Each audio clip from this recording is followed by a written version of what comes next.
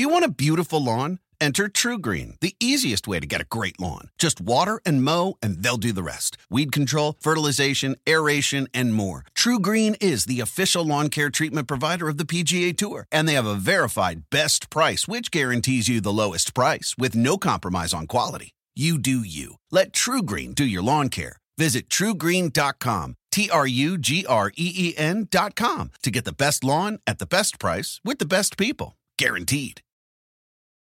Life is a highway, and on it there will be many chicken sandwiches. But there's only one McCrispy. So go ahead and hit the turn signal if you know about this juicy gem of a detour.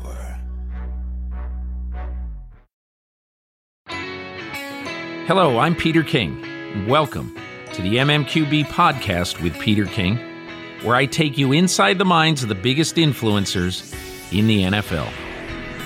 This week, a varied podcast. We're going to start with Gotham Chopra, who's the creator and the brains behind Tom vs. Time, the documentary that showed us for the first time ever what Tom Brady is really like. Then we'll be joined by Nicki Jhabvala, the beat writer covering the Denver Broncos for the Denver Post. And finally, a veteran NFL executive, Joe Banner, who will discuss the craziness in the early days of free agency. And that's where we're going to start first. There's a couple of things that I think are notable about the early moments of free agency. And when you listen to this podcast, I'm recording this early Tuesday afternoon, and you will listen to it probably on Wednesday or whenever you listen to it. And you'll probably notice that there are an awful lot of people who you wonder, geez, is he really worth all that money? And so a couple of things about the money and a couple of things about, the relative place of the players in the NFL right now with these contracts. So when you look at where we're going in the NFL right now, I asked Joe Banner this question later in the podcast, and I raised the point in Monday Morning Quarterback this week, that how amazing it is, really, when you think about it, that when the dust settles from free agency, the two highest paid players in NFL history will be a couple of quarterbacks, neither of whom have ever won a playoff game, Kirk Cousins and Jimmy Garoppolo.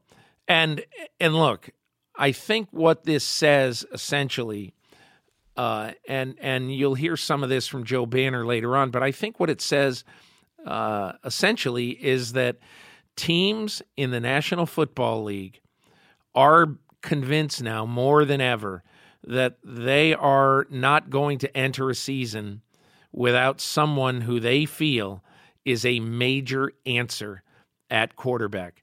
And all you have to do is look at the exorbitant numbers that Cousins, that Case Keenum will sign for in Denver, and you basically just have to say, okay, these teams right now are convinced that they don't have a great chance to play football in January unless they enter the season with a quarterback they can be confident in. Now, there are just so many of those. Football history shows you that there aren't 32 of those. There aren't 25 of those. There might be about 20 of those who you can enter a season and say, if this guy plays at a B to B plus level for him, we've got a good chance to make the playoffs. So I think now that you look at the landscape in pro football, I'm going to tell you three teams to watch going forward, because what happens with them at quarterback is going to tell the tale of the playoff season in 2018. I'm going to start with the Buffalo Bills. Buffalo is a fascinating team because everything that they have done since draft day 2017 is getting prepared to take their long-term quarterback of the future in 2018. So all you have to do is look at the fact that they got another extra first-round pick in a trade last year on draft day. And so this year, they possessed entering this week, the 21st and 22nd picks in the draft. Then they traded left tackle Cordy Glenn to Cincinnati and got back the 12th pick in the draft in exchange for 21. So now they sit there with 12 and 22 in the first round, which is plenty good enough to trade up into the top 4 or 5 and maybe even the top 3 to get the quarterback who they want. I don't know who that is. A lot of speculation that it might be Josh Allen of Wyoming. But whoever it is, they will get a long-term quarterback in the draft this year. Second team I would look at is the Arizona Cardinals, because Arizona, it seems, was never smitten, never really wanted to make Kirk Cousins a $30 million player, and was never really smitten with anybody in this crop to really go wild about them. So whatever they end up with, I expect that there's a very good chance that Arizona also will take a quarterback in the 2018 draft. And then finally, we go to the Cleveland Browns. Now, everybody says, okay, they got Tyrod Taylor from Cleveland. So now they got Tyrod Taylor from Cleveland. That means that they can take something else right at the top of the draft. And I do not believe that that is the thinking of Cleveland general manager John Dorsey, for a very simple reason. Entering this offseason, John Dorsey looked at his team and he said, who in the world in their right mind would have ever said, hey, Deshaun Kaiser and just some schmoes are going to quarterback our team? It's almost like in the NBA where the Dallas Mavericks and all these other teams try to lose games, which is the most nonsensical crap that I've ever heard of in team sports. I mean, why in the world would you pay good money or ask your fans to pay good money to go to games knowing that behind the scenes you're telling everybody, hey, don't try your best, or whatever it is that these teams in the NBA do? I think it is absolutely idiotic. And anybody who would do that in the NFL, I think that they shouldn't work in the NFL.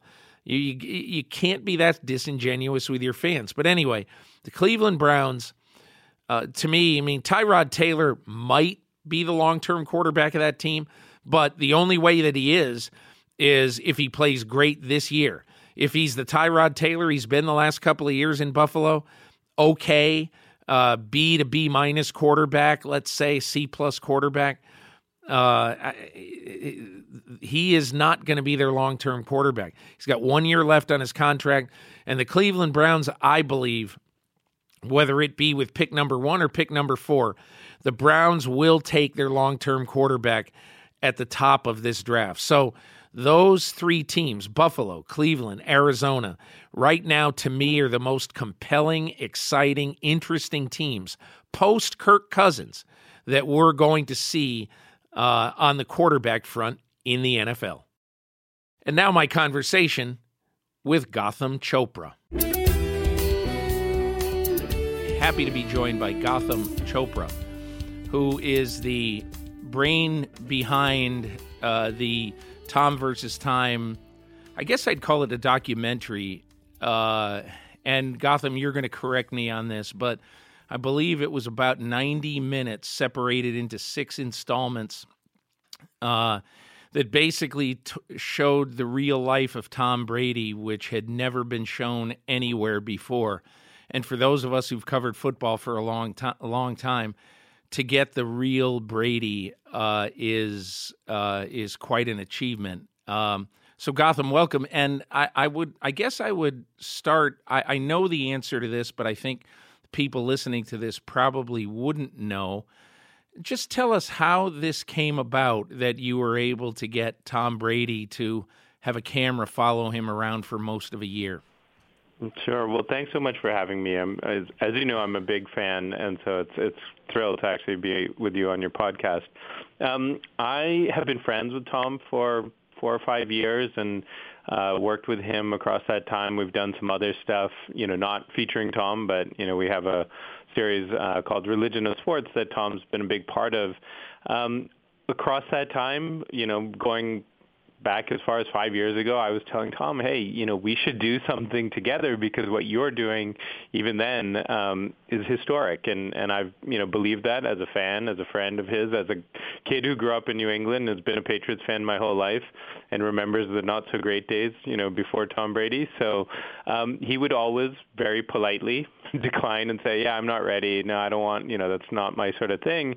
And then, about a year ago now, actually, last off season, I think after the prior season where the Patriots obviously had a historic comeback against the Falcons, but that whole season was, starting with the suspension, his mother being unwell, and recovering.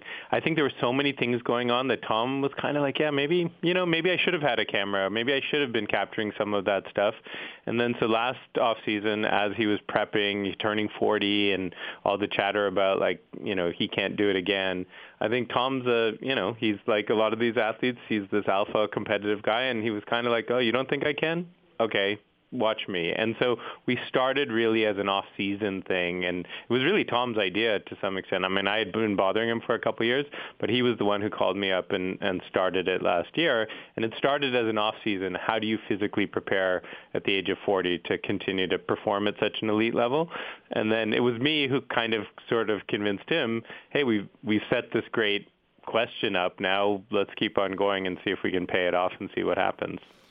You know what I remember about these episodes, basically, I remember two specific moments overall, okay? The first moment I remember is in the first episode, right at the end. And so the first episode basically had a lot of what Brady went through in the offseason and a lot of stuff about him getting ready to play the season. And it culminated in the Patriots losing the first game of the season to Kansas City. And I might say lost rather decisively to Kansas City at home. And you basically, I believe this is you in the back seat of the car, and you'll have to tell me if this is correct. You're in the back seat of the car. Tom is in the driver's seat driving.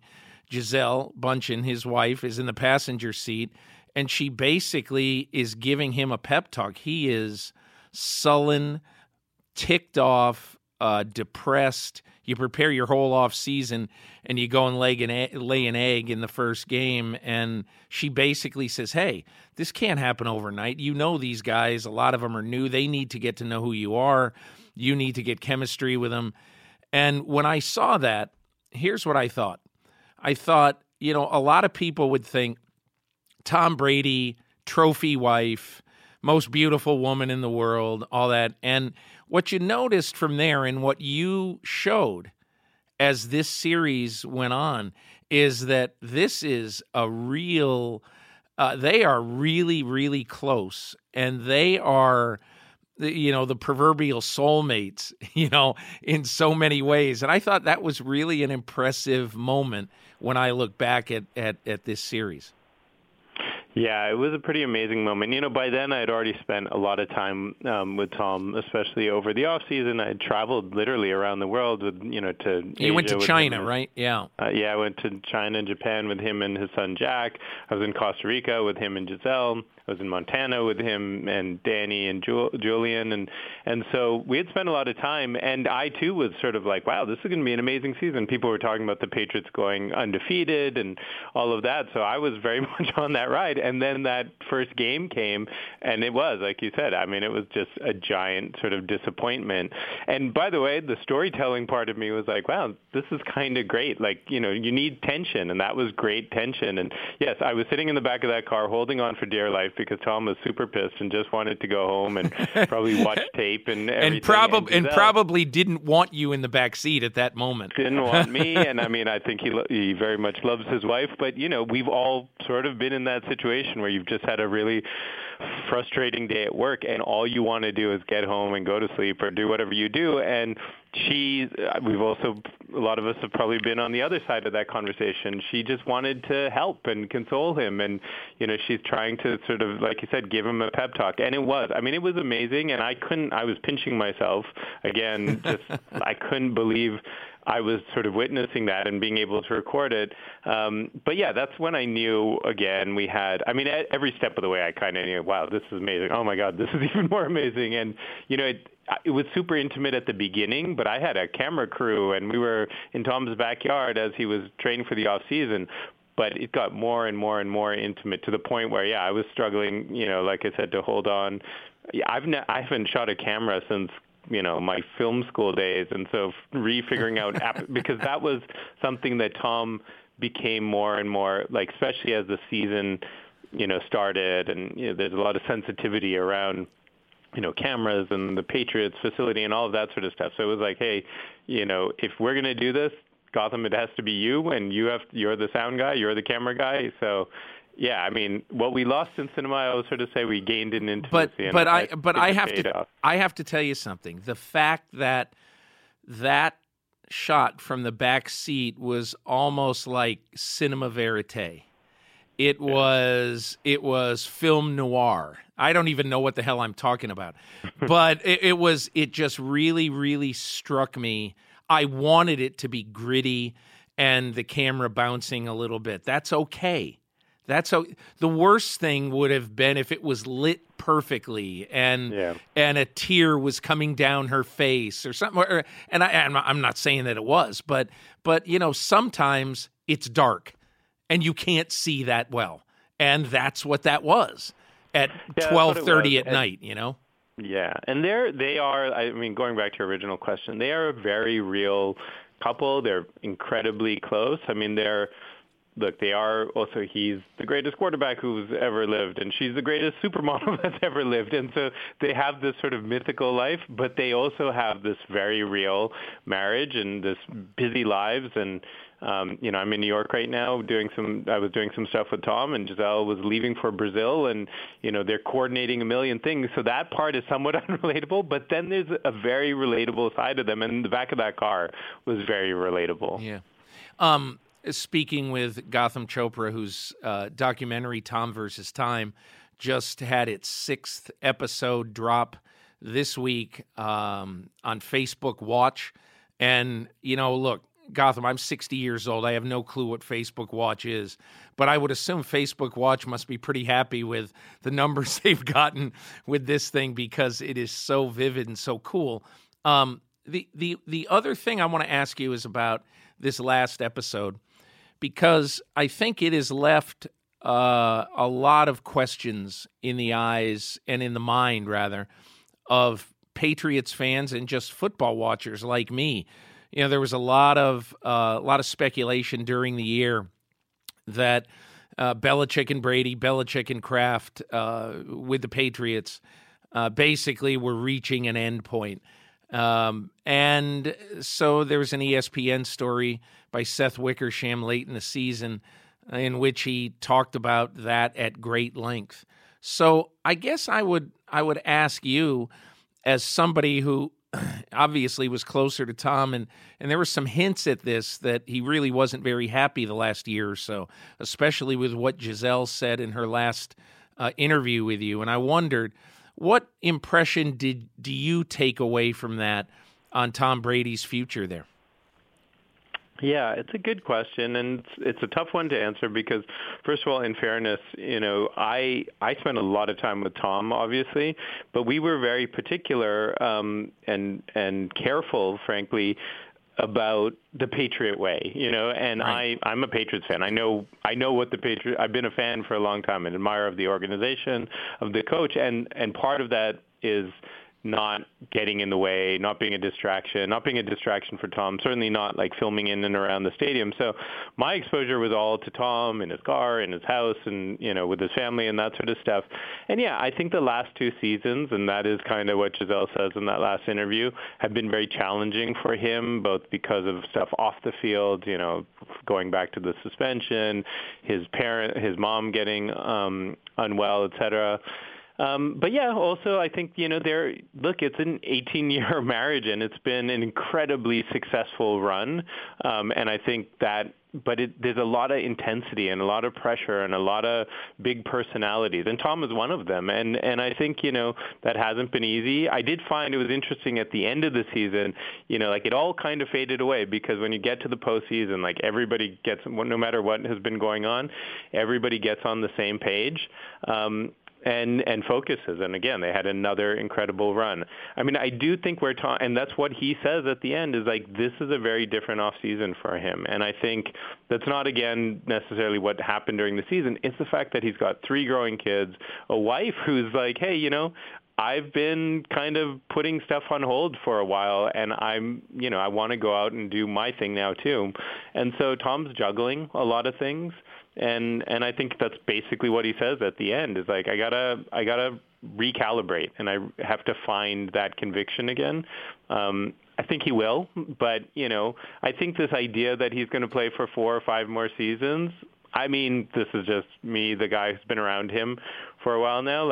I'd have a hard time envisioning that, to be candid.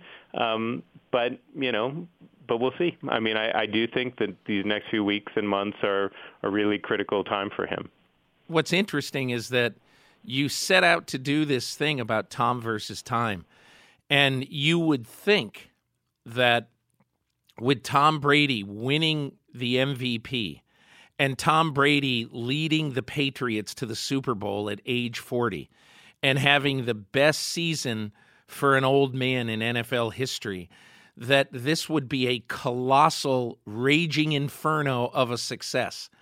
And while definitely personally it's a success, you almost feel like, because Tom Brady is so intent on winning, that you almost feel at the end of this that even though he set out to be great, and he was great, and in all ways, you feel like, I don't want to say it's a letdown, but you feel a little bit empty at the end of this show, because Brady is so pissed off that they didn't win.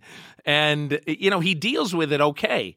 And he deals with his kids that you don't always win. And it's a phony reality to think that everything you do, you're going to be successful at and you're going to win. But that really struck me, the sort of dichotomy between those things, that he set out to prove he could still do it, and he did it better than anybody. And yet you feel just a little bit empty at the end of it.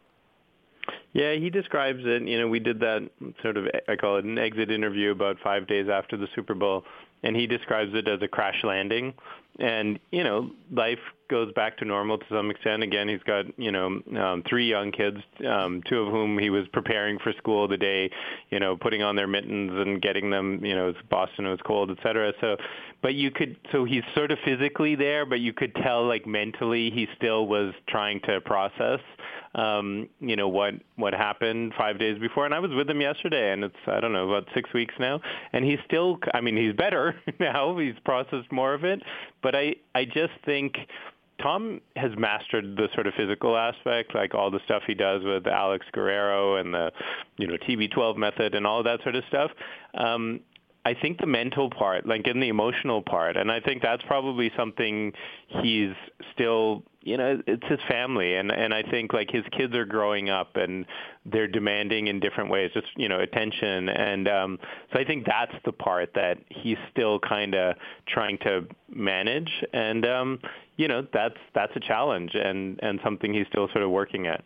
Just let me ask you a couple things for the record, because nobody's been as close to him as you have been. Is there any doubt in your mind that he plays in 2018? No, I think, I've seen Tom's process, and I would say there's very little doubt that he will eventually this season sort of find that thing that will get him back and really amped for next season. I mean, I think that he just last year or this past year was very unsatisfying the way it ended, and so I just don't envision him necessarily leaving that as the last taste. Right. And the one other thing I noticed in here is obviously this was all about Tom, but there's a decided lack of Bill Belichick in this series. And I wonder if that was by design or if that's just how it happened. I'd say it's a little bit of both. I mean, it wasn't like a conscious decision. I think the more I did it, the more I realized, like, this is really about Tom's personal life, and it's really about, I mean, that was like the most fascinating part. And also just, I wouldn't say we had the Patriot support. I mean, they were issuing me credentials, and the organization was incredible, just because, again, I wanted to be there, not to really, shoot at the field or do anything like that, but to be able to get into the stadium, get out of the stadium with Tom and all of that sort of stuff. But there was definitely hey, we have to be mindful of the organization and the process. And so, I didn't push it. And, again, Mr. Kraft was really supportive and aware of the project and stuff like that. But, we were just, and I would say actually, despite what you see on screen, the vast majority of the stuff was actually filmed during the off season. And then there was just sort of like to and from games. Because it's actually pretty predictable, right? Like, the only variable is, are they going to win or are they going to lose? Which is great, because then that car ride home, there were times like Tom, like the first episode where they lost, and you get to see him with Giselle. There are other, like, he has these incredible comeback victories, and then 45 minutes later, he's in the car with his, kids, and he's struggling to sync his Bluetooth phone with the car so he can play Moana sing-alongs because his 4-year-old's getting impatient in the back of the car, right? So that, to me, again, was like, oh, this is the stuff that's really cool. What do you sense about his relationship with Bill right now? I think there's incredible respect because, again, of the success over, this sustained amount of time. And again, I don't know it from Bill's side, but I think both of them probably know in their heart of hearts that there is not that success without the other one. But I also think they're both, sort of stuck in their ways to some extent. And, I just think the season has an intensity to it. But my guess is, like, they have an off-season process, and they sort of, circle back at the appropriate time and get ready for another campaign. There's definitely a healthy respect there. Gotham, I'm going to end with this, and it has nothing to do with what you did, but then again, it might have everything to do with what you did. I wonder if you've noticed or have heard that the biggest fish in the free agency pond this year is a quarterback named Kirk Cousins from Washington, who is going about his process. By the time people listen to this, he may have signed somewhere. But I had heard this about 2 months ago, that he had a crew around him and that was going to follow him through all of this, and that essentially was going to try to do Son of Tom versus Time in the at some point, and for somebody. A, have you heard about this? B, did they contact you at all? And I guess C, is this a little bit, do you think you are a little bit of a harbinger of the future in what you just did with this project? Yeah, so I've heard of the project. I haven't been contacted specifically by them. But, yeah, I think it's an interesting time. Athletes now and celebrities in general have, through these communities that they've built online, like Tom, has, 5 million plus followers on Facebook. Like, they have a community of people that they can reach directly, and there's Players Tribune and Uninterrupted and all these different platforms that are out there. So I think there's opportunity. I still think, being with partners and collaborators and creators and storytellers and journalists is really important. So I think there's room for both. I think it's somewhat of a harbinger. I also think mine, mine was a very unique, perfect storm. I had a long-term relationship with Tom, a very trusting relationship. He was going through something particularly interesting right now because of the season. And then the season unfolded with all this drama, and that's not something you can script. And so I think what Kirk is going through is interesting, and free agency is always interesting because there's a whole sort of story we don't really, these are dads and husbands, and they have lives, and they're sort of trying to figure that out, and it's not really, as fans, something we think about too often, so getting to see that will be interesting. But I do think, Tom Brady is pretty unique in terms of where he is and what he's accomplished. So it's hard for me to, never say never, but it's a pretty hard model to replicate. Yeah. Hey, Gotham, listen, really enjoyed getting to speak with you a couple of times this year, and I have great admiration for what you've accomplished because, over the years, and I've gotten to know Tom a bit, but no one has ever seen this side of him, and I think without shining your shoes too much, I mean, the football world really ought to be grateful for what you've done because you showed a side of one of the greatest athletes of our lifetime that we never would have seen. And so I think I would just say, A, thanks for being on the show, and B, thanks for giving us this view of Tom Brady that otherwise it's very likely we never would have had. Well, I'm really grateful. Like I said, I've been an admirer of yours for a really long time, and yeah, it was an honor. I mean, I grew up in Boston, and I remember the days of Tony Eason and Steve Grogan and Hugh Millen and Scott Zolak and all of those days. So this was a dream come true for me, and an honor to really work with Tom and be able to share this. So I'm just thrilled with all the response I hear from people every day. So it's cool to have that sort of engagement. Hey, all the best to you, Gotham, and look forward to speaking down the road. Thanks so much. This is the MMQB Podcast. We all know the value of a good night's sleep. I'm out on the road all the time, so believe me, nothing makes me happier than being back home for a good night's sleep, thanks to Mattress Firm. They're going to make your wallet happy, too. The basis for my argument is simple. Your bed budget can go further when you're shopping at America's neighborhood mattress store. It's like having a touchdown and getting the game ball. So Mattress Firm, they're like the head coaches when it comes to mattress expertise. But know this, they're more than just mattress experts. They have a game plan that helps you transform your mattress into a bed, from adjustable bases and sheets to headboards and bedroom decor. They've got you figuratively and literally covered up, just like your favorite cornerback. Go to mattressfirm.com/podcast to see what deals are happening soon and as soon as you finish this show. They even offer you a 120-night sleep trial to ensure perfection and a 120-night low-price guarantee, so you'll know you paid the perfect price. Talk about a 1-2 punch, a knockout, if you will. Score big with a perfect bed. Head to mattressfirm.com/podcast to get the play-by-play on how you can monumentally improve your sleep today, tonight, and tomorrow. Want to make Mom's Day? Get to your Nordstrom Rack now and score amazing deals for Mother's Day, which is Sunday, May 12th.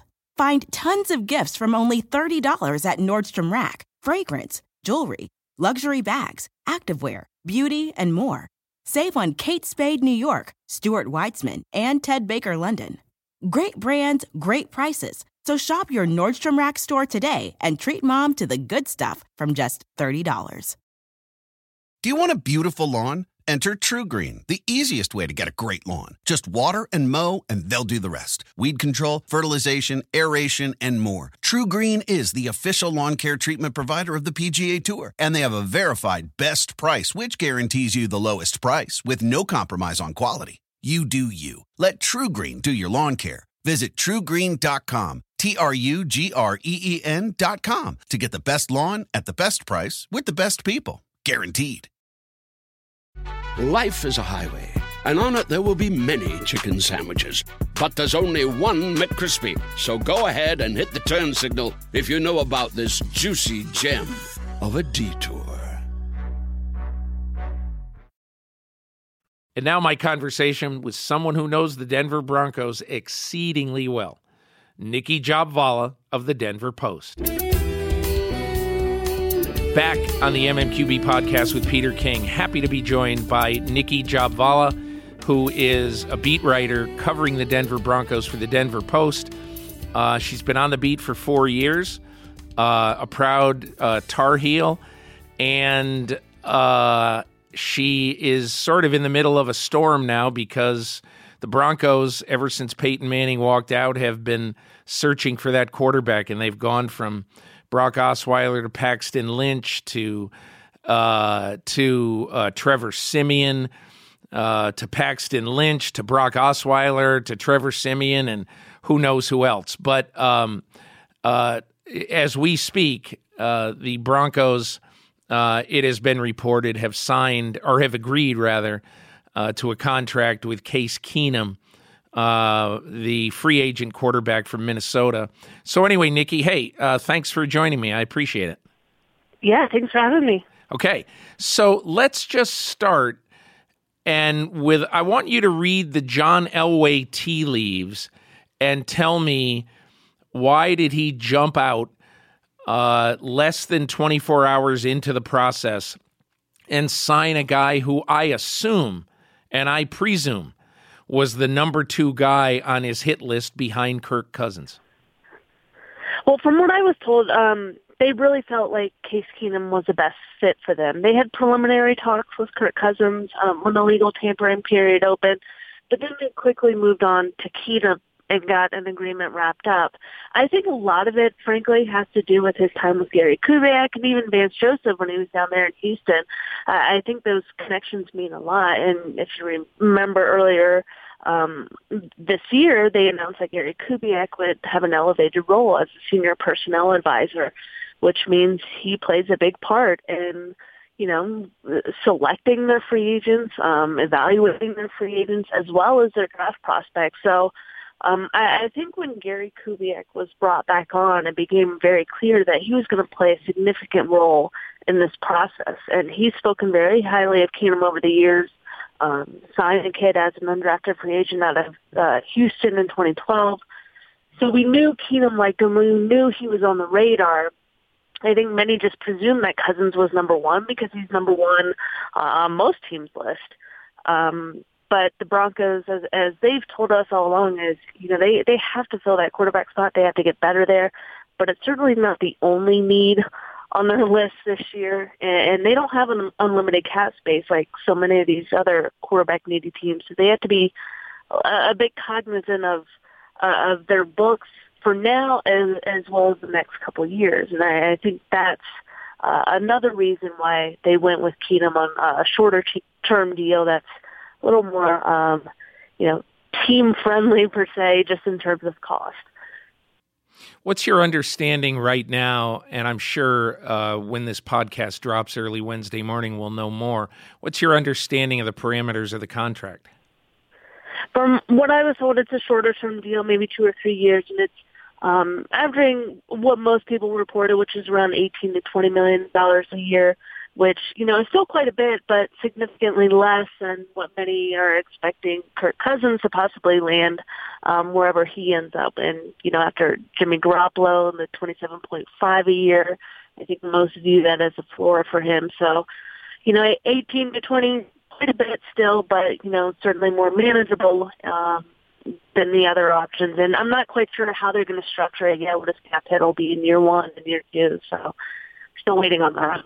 Nicki, tell me whether this makes sense to you, that Elway on Monday talks to Mike McCartney, the agent for Cousins, makes whatever offer he makes, gets some understanding that they're probably going to go in a different direction, then goes and gets aggressive with Cousins, or with Keenum. Do you think that's how it happened, or do you think that they more were intent on Keenum at a lesser value from the start? I don't think they even got to the offer stage with Cousins. At least that's what I was told. I think they were more intent on going with Keenum. And this is a name that's been floated around the Broncos for quite some time now. I remember, hearing this potential scenario as early as the Senior Bowl when Elway and Vance were coaching Baker and Josh Allen. There was a lot of talk of the Broncos really going after Case Keenum, not necessarily Kirk Cousins. What I find interesting is that John Elway was at one of the Broncos' last games last season in Washington, so he got an up-close view of Kirk Cousins. I'm sure he's talked with Mike Shanahan over the last couple months to get his analysis. And, we all know that Shanahan was the guy that drafted Kirk Cousins, so he has insight. But, I know this time of year is when LA does some pretty extensive homework on all these guys. They talked to a lot of people. They watched a lot of tape. And they felt like Keenum was the best fit for not just on the field and kind of righting their ship that has it's kind of fallen apart over the last couple of years, but also being a leader. They don't have that one leader, not just on offense, but, the team as a whole. I mean, they lost Peyton Manning, they lost DeMarcus Ware. They need that leader, and they really feel like Case Keenum can fill that void. Nicki, I also wanted to ask you about just sort of the future now of Paxton Lynch. I would assume if they can get something for Trevor Siemian, they'd trade him, maybe a 6 or a 7. But tell me about the remaining quarterbacks on board and what their future is. Yeah, I think they're trying to move Trevor Siemian. I know that was a hope of him and his agent just to give him a fresh start. Started 24 games for them, but things kind of fell apart last year. That offense got out of control. But he is, he's had 2 shoulder surgeries at this point. They still feel like they can get something in return for him because, quarterbacks are worth their weight in gold in the NFL. But as far as Paxton, John Elway said definitively at the Combine that he will be back. He's not given up on him yet. However, I think a lot of that is dependent on what they do in the draft. If they go and get another quarterback in the first round, be it number 5, or if they trade back and get one later in the first round, I think that will say a lot about what they think of Paxton and his potential to develop into a viable backup or even a starter in the future. I think they hoped he would be farther along at this point in his career, though they understood it was a big transition, especially coming from Memphis' system. But I think big picture, it seems like they're kind of ready to move on. They don't have much time to wait on him anymore. He's staying put probably because of financial reasons. It would cost more to cut him than keep him at this point. The other one they have on the roster is Chad Kelly. I could see him staying on maybe as a camp buddy. He's really had no experience at the pro level. And he's got a great arm too. Great arm. And now he has a relationship with Jim Kelly. But because he was on injury reserve, he hardly even got to practice with the team. So he's a total unknown at the NFL level. I think they will give him a chance to compete and go from there. But, he's not making a whole lot as, the last pick in the draft in 2017. So, we'll see with him, but I would expect them to bring another quarterback in somehow, be it another veteran or, draft a guy. So, what's amazing about the way the NFL works? Look at basically what has happened in the last 2 years. When you go from Brock Osweiler being whatever he was, an $18 million a year guy who the Broncos fought to keep and lost, and then he was a crushing disappointment. He ends up going to Houston, going to Cleveland, and going back to Denver. And now it's totally bizarre to me. But Brock Osweiler, could very well be out of football this year. What's your absolute gut feeling as we sit here right now about whether Brock Osweiler gets another chance somewhere? I still think he'll get another chance as a backup and kind of, end up being that, perennial journeyman, just adding depth to rosters. I don't think his career is a total wash. Honestly, I think he was put in kind of an odd situation in Houston. It didn't sound like everybody was on the same page over there. He's kind of spoken to that quite a bit.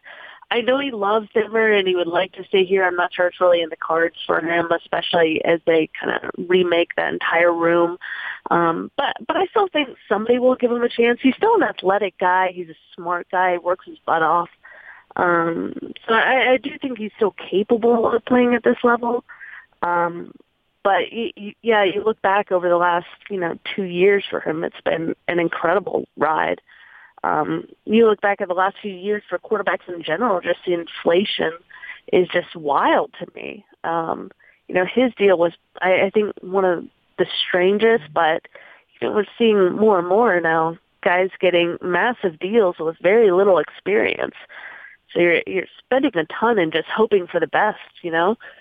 The craziest thing to me, as we finish with Nicki Jhabvala of the Denver Post, the craziest thing to me is that the two highest paid players in NFL history a week from today will be Kirk Cousins and Jimmy Garoppolo. And that just says everything about the state of football, in that people are going to pay a ridiculous premium for quarterbacks. Well, they should. And once they believe in one of them, they're gonna overpay because there are so few alternatives. And as the Denver Broncos found out, if you get mediocre play, your chances of being even 8-8 are poor. And that's exactly what this, to me, that's exactly what this offseason is about. Yeah, absolutely. I mean, two of the highest paid players don't have a playoff win between them. It's wild. It's a little crazy. Nicki Jhabvala of the Denver Post, thanks so much for briefing me and briefing all of our listeners about what's going on in Denver. I appreciate it. Yeah, thanks for having me. It was fun. You're listening to the MMQB podcast. And now to talk all things NFL and to look ahead to the CBA of 2021, longtime NFL executive Joe Banner.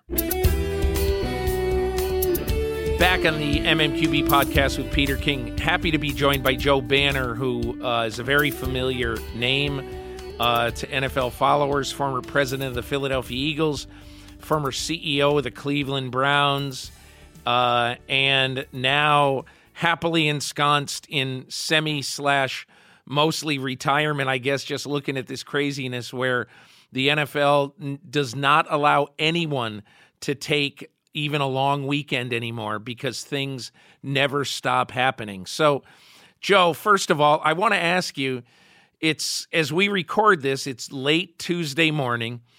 It looks like the quarterbacks are all finding landing spots. But as you sort of watch this, what do you think of the craziness of the big money? And what do you think of the way the league is operating right now in this, quote, legal tampering period, end quote? Well, I like watching it without the stress that I'm used to having while it's happening, so that part is good. Yeah. I think the money is just starting to catch up, frankly, with the increases in the cap. I mean, that's why we have $1.1 billion worth of available room at the moment, because, believe it or not, with the amount of money that the players are making and the increases we've seen, the contracts are actually increasing at a slower rate than the cap. So, we're starting to see a little bit more of that spent, but we'll see if that continues or if it stops after these first 2 or 3 days, as we've seen, the last few years. Are you in any way surprised that, I don't know, a week from now, 4 or 5 days from now, as we record this, the two highest paid players in NFL history will be Kirk Cousins and Jimmy Garoppolo? Well, I'm not surprised by Kirk at all. I actually think the strategy he's employed is brilliant. I think you mean the strategies by his agent? Yeah. I think and I don't know if it was the plan at the beginning, because theoretically in the first year they did make a counteroffer to the Redskins, or if they kind of stumbled into it when they got a little disappointed and frustrated. But when you're that age, taking two tags to be the first relatively young, quality, I'm not saying great, but quality quarterback to ever hit the free agent market and be able to dictate the terms of that deal, the location, who you want to play with.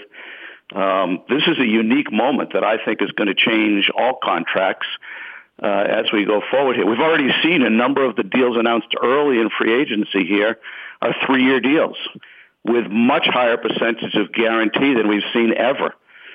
So I think what they've done and the deal they're about to get is transformative. And if I was representing a quality player at a difference-making positions, I would replicate.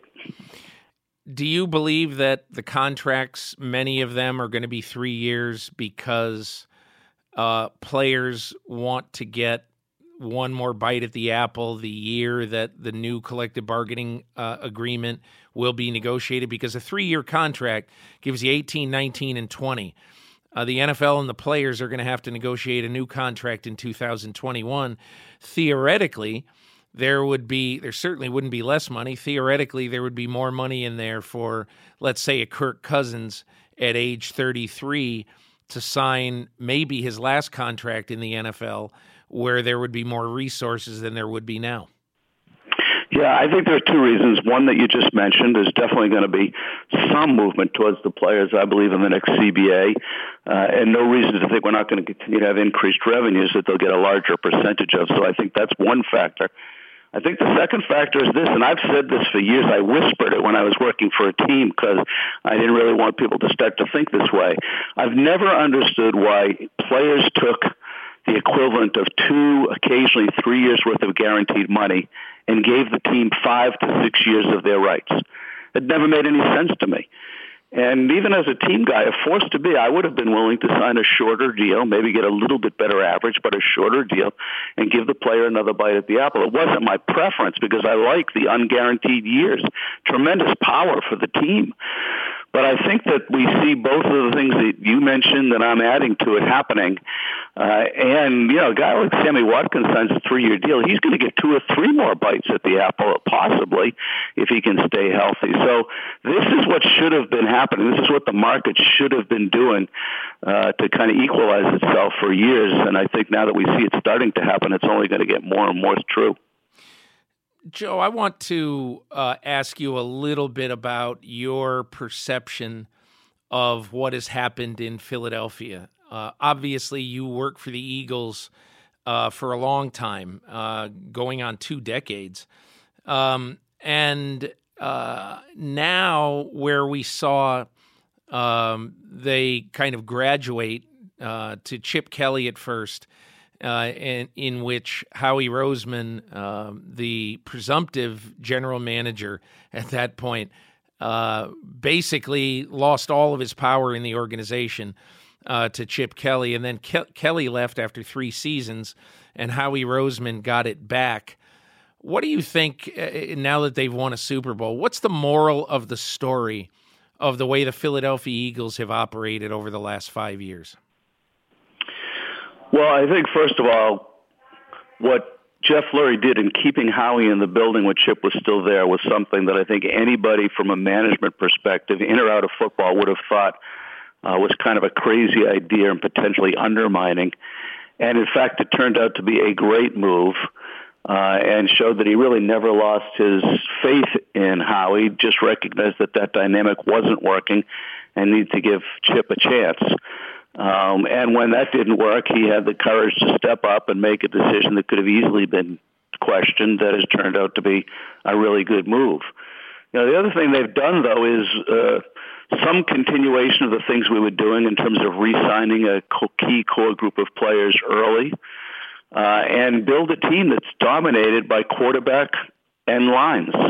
And if you see what they're starting to do as they put together next year's team, they're continuing to do that. And really, Peter, there's no absolutes, but if you want to play the most likely path to win a Super Bowl, it's get a great quarterback and dominate both lines of scrimmage. It's not the only way to do it, but it's certainly the best and most frequently successful way of doing it. So they've practiced a formula that I know from time back we studied extensively, the most likely ways to win, and they've replicated, and they've taken some chances, and they've shown a lot of guts and of risk aversion that I think is great for them and great for the league.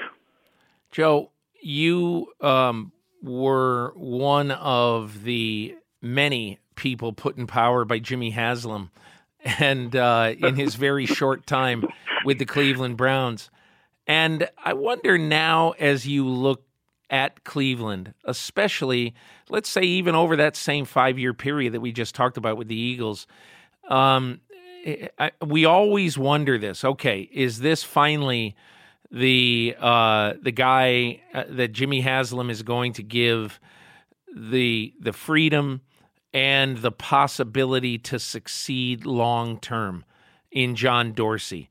What's your sense of John Dorsey's staying power And what is your sense of whether Jimmy Haslam has learned the patience now that he needs to have, to run a franchise long term? Well, I think that the chances are better than they've been, as far as I go. I worked with Jimmy. I do think he's somebody that tries to learn from mistakes and be introspective about things. I think he's profoundly aware of how the market views the changes he's made and the difficulty that's potentially out there in attracting people.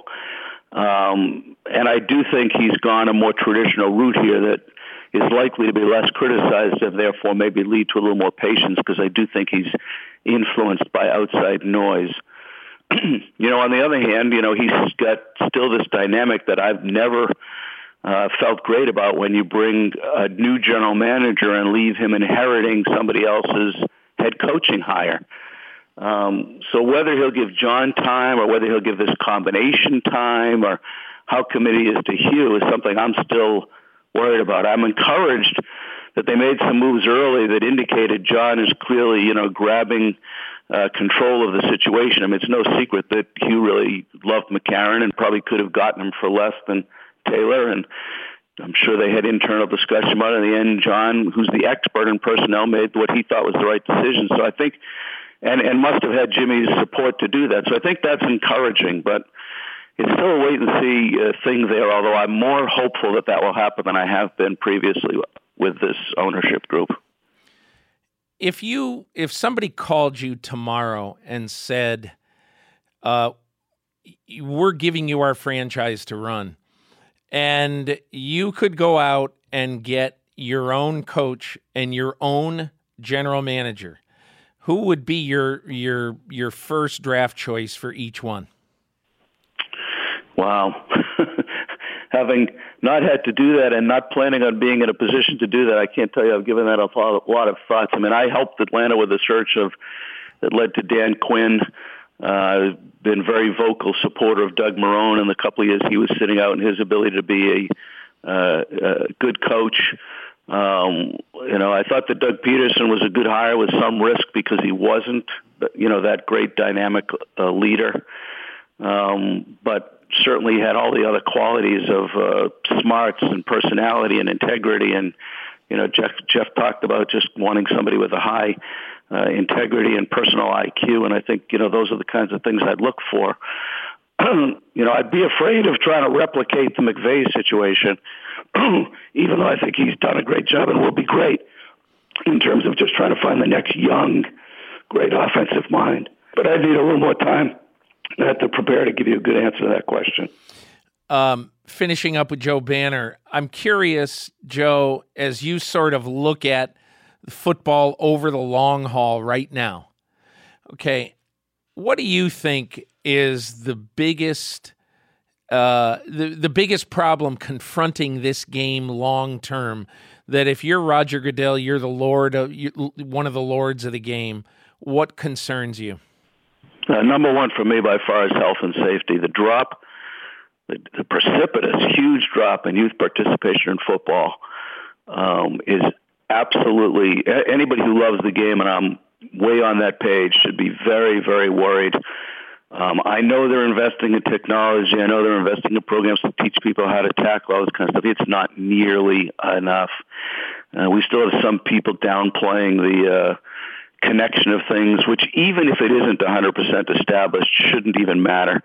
It should drive the league in huge, profound ways in conversation and PR message and action and investment in every single way. I think that's huge. If I could put a relatively close second, I really worry about the next CBA negotiations because the relationships are so bad and people have gotten so far apart and lost sight of behaving in a way that's in the best interest of the game. And I'd hate to see a lengthy disruption, which combined with some of the other negative things that are going on at the moment, I think would have a much bigger effect on the league than past, work interruptions have. What's amazing to me is that if you take the entire tenures of Paul Tagliabue and Roger Goodell, going back to when Tagliabue got the job in 1989. There has not been a work stoppage as of now, as of this year. This will be the 30th year of the combined, 30th season of the Tagliabue-Goodell eras combined, and there's never been a work stoppage in the whole time. Now, in 2011, there was some off-season falderall, but they've never missed a game. It is amazing to me that in the last 3 decades, there have been 8 work stoppages in the other major sports, and there have been 0 in the NFL. That's amazing to me.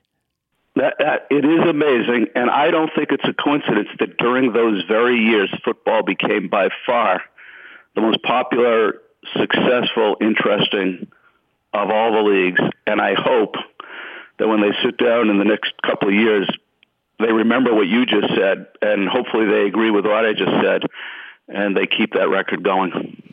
Joe Banner, really appreciate you joining me and lending some high knowledge to the podcast this week.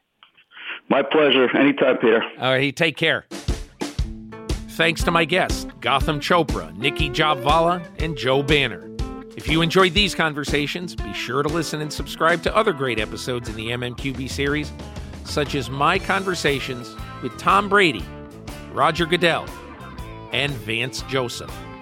You can find these on the mmqb.com, on Apple Podcasts, Google Play, or anywhere you get your podcasts. And don't forget to leave a review while you're there. You can also hear the MMQB podcast with Peter King on SiriusXM Radio every Saturday morning at 7 Eastern on Mad Dog Sports Radio, SiriusXM Channel 82. Thanks to the folks at Cadence 13 for their production work, and thanks, of course, to my sponsor, Mattress Firm. Please support Mattress Firm the way they support this podcast. And I'll see you next week.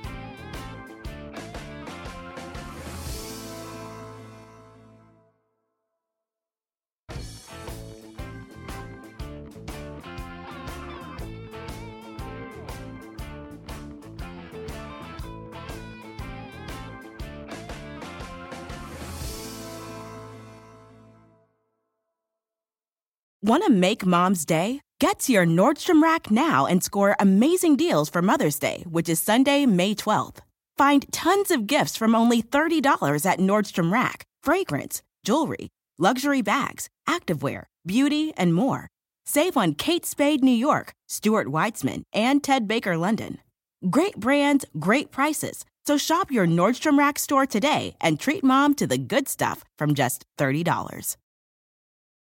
Life is a highway, and on it there will be many chicken sandwiches. But there's only one McCrispy. So go ahead and hit the turn signal if you know about this juicy gem of a detour.